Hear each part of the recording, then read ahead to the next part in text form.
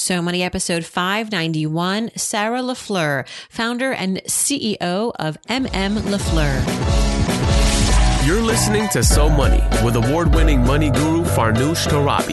Each day, get a 30-minute dose of financial inspiration from the world's top business minds, authors, influencers, and from Farnoosh herself. Looking for ways to save on gas or double your double coupons? Sorry, you're in the wrong place. Seeking profound ways to live a richer, happier life. Welcome to So Money.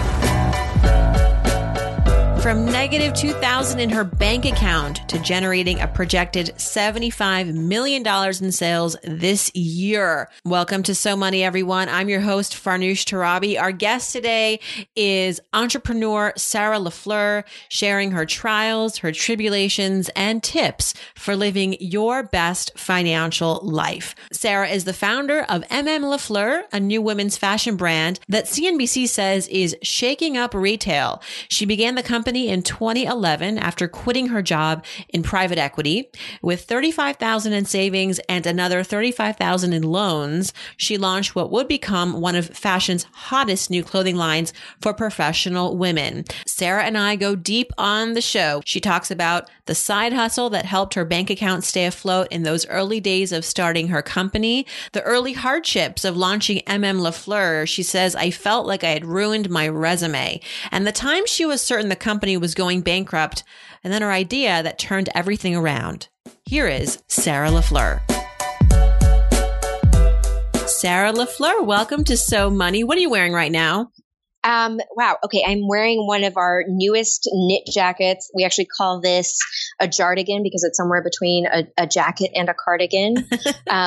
And the Nakamura pants, which is named after one of my co-founders. Very, very loose, easy pants. It's a Thursday, so I feel like it's nearing the end of the week and I need to wear something easy. Right. Well, I'll tell you, I'm not wearing anything as put together as you. I'm wearing yoga pants. The athleisure trend is huge. The joys of freelance. The joys of freelance. Well, yes, the joys of freelance. But, you know, this transitions us into your business, which is defying the odds, you know, in some ways, because right now what's trending in fashion and retail for women is the athleisure look. A lot of us are freelancing, we're working from home, or frankly, we work at Google and there really is a anything goes dress code.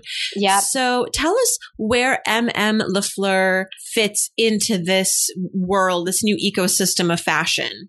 I love that. Hard-hitting questions.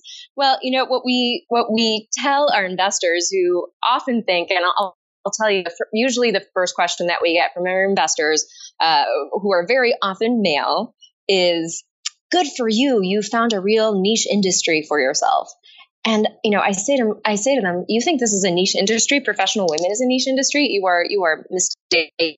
And one factoid that we like to give is, so our customers, American women who on average make $100K and up, that's actually only 16 million of the U.S. population. But so that's 5% of America. But if you think about the actual amount of money that they're spending on fashion every year, it's between $4,000 and $6,000. And the majority of that is actually apparel. So you could say, all right, they're not going to spend their entire $6,000 budget on work clothes, but chances are they're spending a significant amount of that on what they're wearing Monday through Friday, 70% of their waking hours. And of course, a lot of these women, you know, they might be freelancing. They might be even working in a more casual environment like Google or Facebook. But what we've always seen is that the women tend to dress up a little more than the men, and wearing jeans and a hoodie and flip-flops. But a lot of the more senior women that we've gotten to know in the tech industry, they're coming to work, they're wearing jeans, but they might throw on a jacket on the top. They tend to want to dress up for the occasion. I'm not saying all women are like that, but I think a lot of women feel like they want to be taken seriously and they want to feeling with their best self. I think there's something in the power of costume, and what you throw on can really impact the way you're feeling that day. Yes. At the same time, though, I think, and you know this, these women like you and I, there isn't enough time in the day to really put together that perfect outfit every single day. And so what has differentiated your fashion company and something that you kind of pivoted to leverage is helping women sort of get dressed quicker. Thank you. Yeah. Yeah. So tell us about, that's totally right. And this was something that came to you as sort of an aha moment, and the bento box was born. So tell us about the bento box service and how that has, I heard it tripled the volume of your orders. That's crazy. Yeah, so I think the other myth that we're always fighting against, coming up against with a lot of male investors again, is that this myth that all women love to shop. And I think that that's a big mistake. There's some categories that women would love to shop for. Like I think women love thinking about, their next travel destination or what they might wear to a fancy party. But the majority of shopping that women have to do, whether it's finding a seamless bra or a pair of black slacks, that's not shopping that a lot of women love to do. And so that's where we come in. We launched our bento model. I think we're coming up on 2.5 years now. But you come to our site, you take a survey, and based on the survey results, our stylists put together a box of clothes for you that we think will work best in your closet. Our philosophy isn't that more is better. We say that you should really only have 10 outfits and that's all you need, but let's help you curate the best 10 outfits possible. So even for, the woman who needs a lot of business formal clothing or the woman who's dressed more casually, we're saying, the problems that you have are the same. Every morning you look in your closet and you feel like you have nothing to wear. Well, let us come in and fix that problem for you. So that's how M&M Le Fleur fits into a lot of women's lives.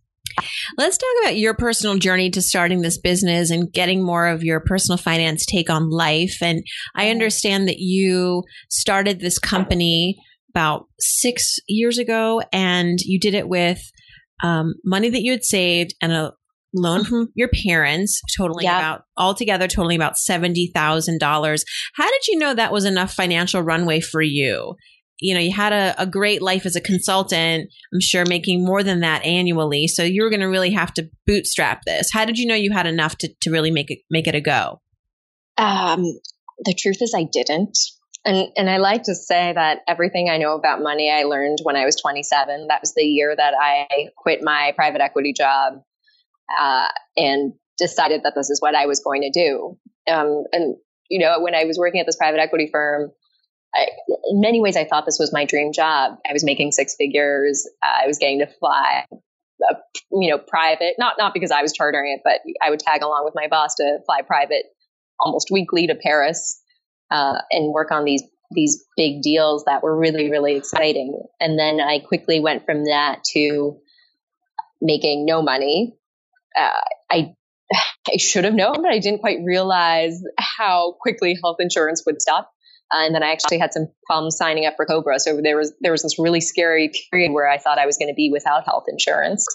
And then actually my now husband and I became domestic partners because I needed health insurance.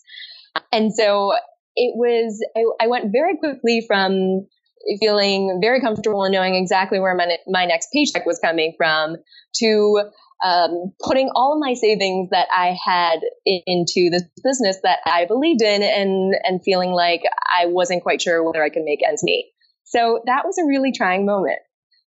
How did you get through it? What were some of the ways that you stayed focused? Because your business, I understand, faced headwinds like a lot of startups do. So not only were you kind of starting from scratch and financially starting from scratch, but you're also, your concept, it wasn't flourishing right away as you had probably hoped or imagined. No, not at all. I didn't pay myself, I think, for the first 2.5 years. I think the first paycheck I took was towards the middle of 2013. And I started this April of 2011. So it really was a good 2 years. And I tutored actually on the side. That's kind of a piece of advice I give to every single person who's thinking of leaving their job to start a startup. And I think a lot of the mistakes that people make when they think they want to start a startup is, well, I have to save X thousand dollars before I leave. And what I say to them is, look, living in New York or whichever city you may be in is expensive. And the chances of you being able to save up that kind of money in a short amount of period is close to none. So don't put that pressure on yourself, but do go find a side gig. And I think, again, I I went to an Ivy League school, then I went into management consulting, and then I went into private equity. And like on paper, I had this kind of highbrow, like white collar career, or white shoe career, I should say. And I don't know. I guess I should just say, like, maybe I like looked down, I thought I would be too good to bartend or work as a barista or be a dog walker. But that's actually exactly, what ended up happening. I ended up tutoring actually a bunch of fifth graders. And that's how I made ends meet. And so I made a good amount of money. I probably made about $4,000 a month from tutoring. Wow. That's a salary. Yeah, it was a salary, but I was tutoring almost every day from 5 to 8 p.m. And that meant that I could dedicate, 9 to 5 p.m. And those were the hours that I needed to keep open because I need to go in and out of the factories in the garment district. Those were their hours. So it wasn't like I could, go in the evening after my full-time job. It was really important that I had those hours open. And so that's really how I made ends meet, in the beginning. I love this story. I didn't know this about you. I feel like I poured through a lot of content about your company and you, and this is like the gems that we like to uncover on this show, that you had a side gig tutoring, Sarah LaFleur, Harvard grad, worked at Bain, and, but yet, I had a master's and I bird sat. So yes, exactly. You know what? And totally. I feel you. I feel you. You're right. And the money was good. Whatever. Yeah, the money was good. And I mean, the notion of all cash is green is, I really embraced that. I wasn't too good for anything. My husband was kind of in a similar boat a few years back when he decided that he wanted to be, a writer with a capital W, and he started dog running. And again, Harvard grad, now a dog walker, like going from apartment building to apartment building, handing out flyers to the doormen. And it really ingrained the idea in me that there are all sorts of ways to make money, and having a 9-to-5 job is not the only way. So you say you learned everything about money at age 27, but I feel like you must have had some exposure, some good exposure as a child. You named this company after your mother. Yes. Homage to your mom. What did you learn about money as a child that necessarily informed you as an adult and helped you as an adult? Sure. I mean, okay, so my mother is Japanese, which probably kind of, I'll start there. And I think the Japanese in general tend to be very conservative about their money and their spending. And I would say they are some of the hardest working people on the planet. I think they work the longest hours of any advanced country. And so that kind of puts it into context. And the family motto passed on by my great-great-grandparents were, those who don't work do not eat. So you can kind of see the Asian ethic, that lived strong in our family. And so I think I was in the very fortunate position of not having to worry about, whether I was going to eat that day. My parents were well off. But I think this idea of you have a job at home, you have chores to do. And I think when I was 18, and actually, when I was in high school, my parents were like, okay, it's time for you to now get a summer job. And so I started doing summer jobs pretty early. And this idea of, you need to be a contributor to this family. You need to make money. That was very much there from the beginning. And I think my mother actually, it sounds, when I say this, it all sounds like very kind of stern and harsh, but my mother had a way of really making it glamorous. I think that's what I loved.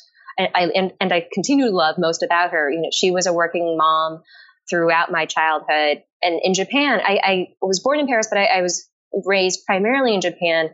And for Japanese women, especially back in the 80s, that was really rare. I mean, I remember in kindergarten, I was the only one whose mom didn't come to pick her up at kindergarten. And when I was 4 or 5 years old, I didn't really understand that. I didn't love that. But as I grew older, I learned to really value it. And my mom loved her career, still loves her career. She's still working. She's 70 years old and she has her own business that she runs. But, her work is her passion. And I think she just really made it something to aspire to. I couldn't wait to get my first job. Even at like the tender age of 12, I just thought it was going to be the coolest thing on the planet. there definitely is a correlation between entrepreneurs and working as a young kid and wanting to work and really enjoying the work. Feeling accountable to something, getting that paycheck really feels good. I felt that way, certainly. Yeah. So was it always the goal? Your parents were entrepreneurs? Well, no, but they were immigrants. And same that immigrant spirit. Yeah. That work ethic. And I think I got to see how money led to empowerment. You know, my parents, the more they made, the more they were able to find better neighborhoods to live in, to send us to better public schools, and we would be able to take the vacation. So I saw how money led to a more experiential life, a more, a healthier life in some ways. Yes. So it made me excited to make my own first, 10 cents or whatever it was that I made. Hostessing job. I hear you. I think it's the freedom that money buys, and you see that kind of happening in front of your eyes, and you're like, wow, this could be cool. This could be amazing. Yeah. Yes. So was the goal always to start a business? You mentioned your mother's an entrepreneur. So was that something that you just always anticipated? Oh gosh, no, actually not at all. So my mother is a little bit of a black sheep in the family. She's the only businesswoman, I think, in our family. Everyone else works, is a civil servant or works in government. And I actually thought that that's what I was going to do. My dad he was a diplomat. He worked for the State Department. He's American. And I always thought I was going to follow in his footsteps. I wanted to go work for the United Nations. I wanted to go do refugee work. And that's what I studied primarily in college.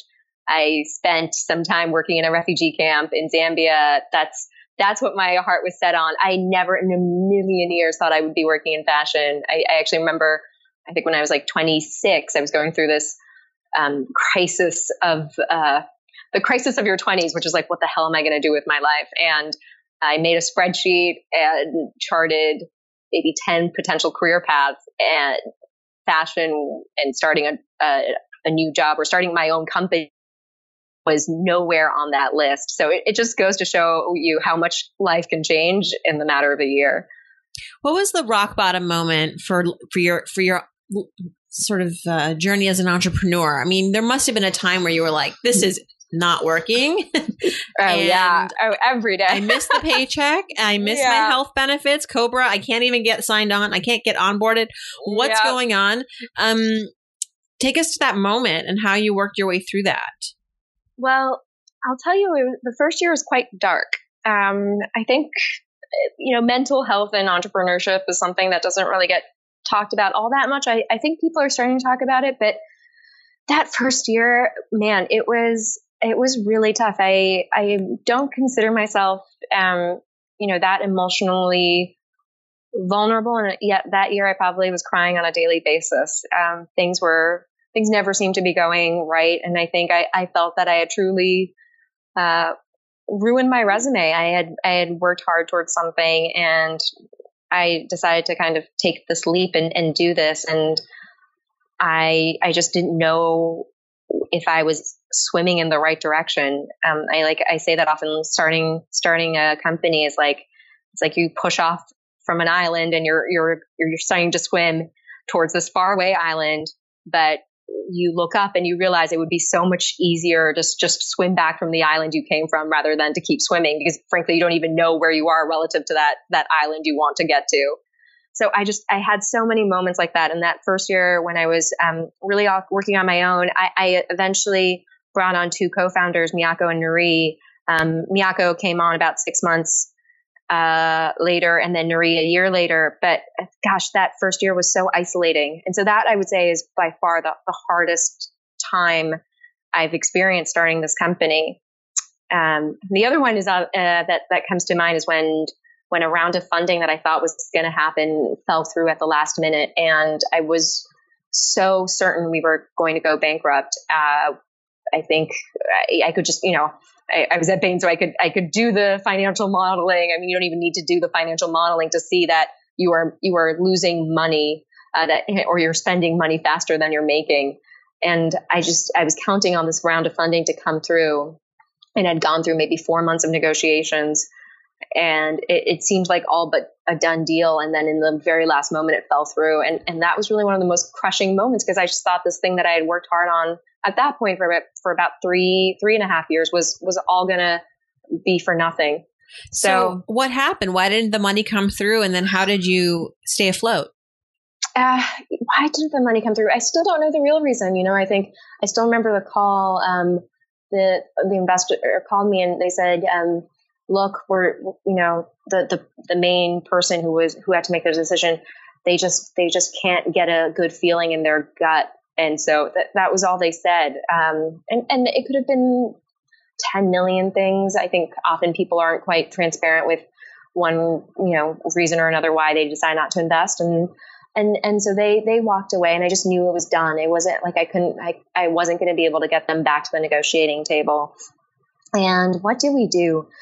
Actually, what happened around that time was we did a couple of pop-ups. We did our very first pop-up in New York, which went incredibly well, and almost to all of our surprise. And everyone said, pop-ups are expensive. You don't actually make a lot of money in pop-ups, but we made more money in those 10 days of doing that pop-up than we really ever had. And I think for me, because up until that point, we had been doing most of our business online, to actually see customers try our clothes on in person and see their smiles. And we had this one customer who had purchased 10 dresses.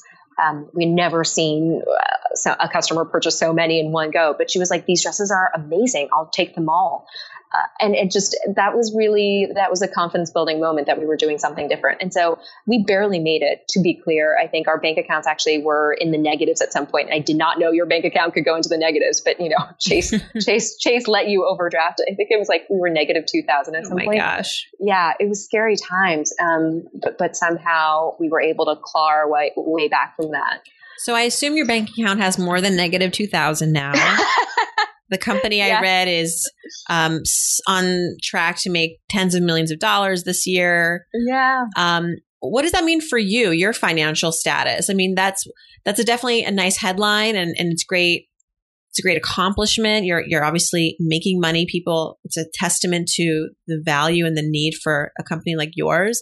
But as the CEO, as the founder, how does that change your financial life?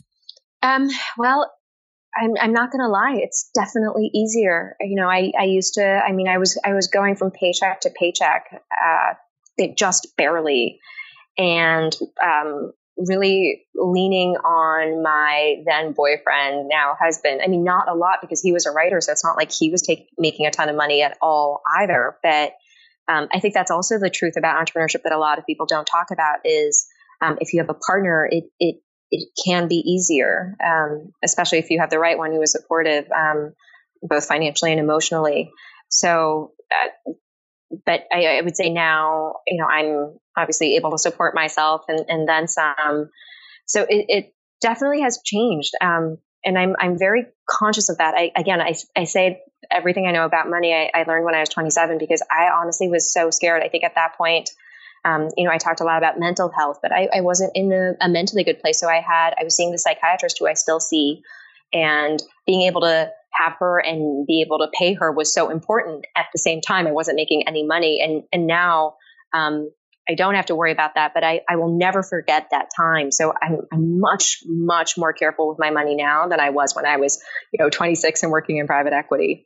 What's a habit that you practice, Sarah, to help you keep better track of your money? I mean, is there something is there an app? Is there a practice? Is there something that you do that really helps? Yeah. No, I haven't done the apps. I think I did Mint once and unfortunately a little bit unsuccessfully. It just, it didn't really work for me. And I ended up, because I love my Excel spreadsheets, what my husband and I will do at the end of every month is actually just download all of our credit card and debit card spending, and then throw it into an Excel spreadsheet and make our own profit and loss statement. It sounds very as nerdy, Harvard business students would do. I know. Yeah. Was it the Harvard Business School or just Harvard? Yeah, it's just Harvard undergrad. I never went to business school. Oh, whatever then. Oh, no. Yeah, no, HBS is flat out rejected me. So, oh, you did apply. I did apply.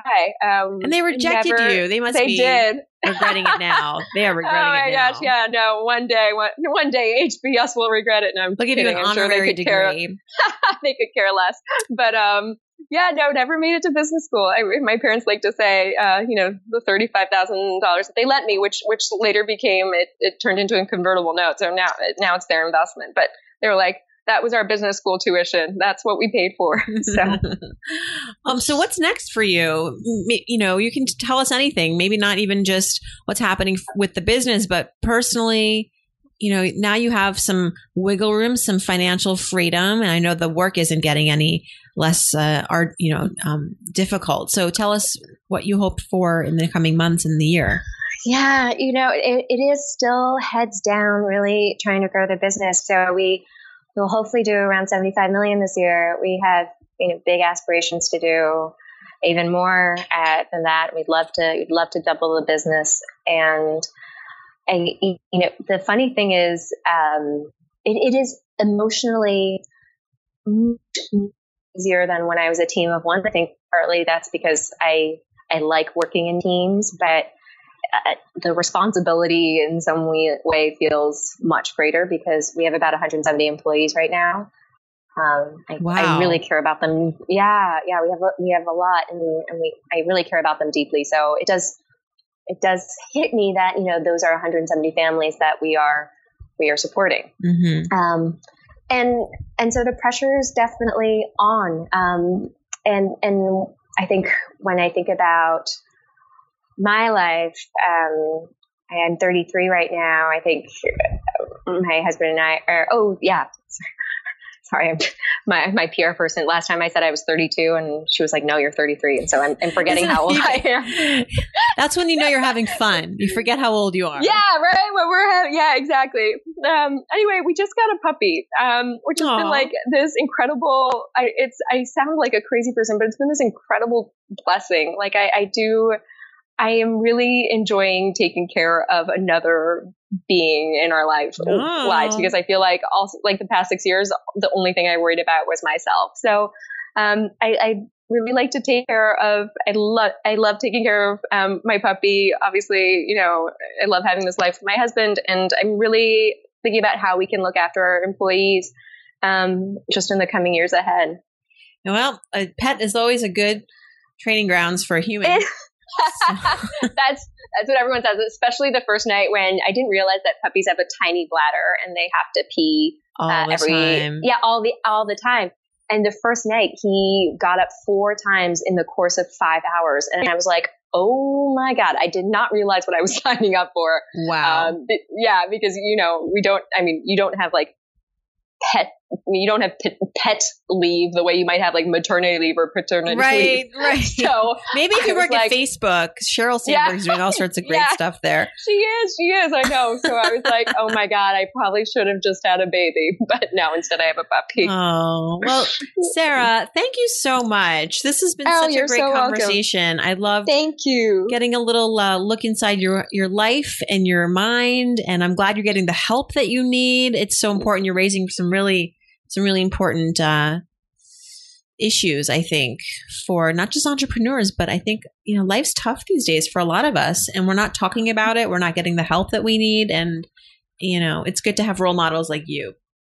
Thank you. Yeah. I think the connection between your financial independence and mental health is often overlooked. And people think, that homeless person is that crazy homeless person that you see in the subway is crazy because he's homeless. And actually, no, he was probably mentally ill, and that's why he became homeless.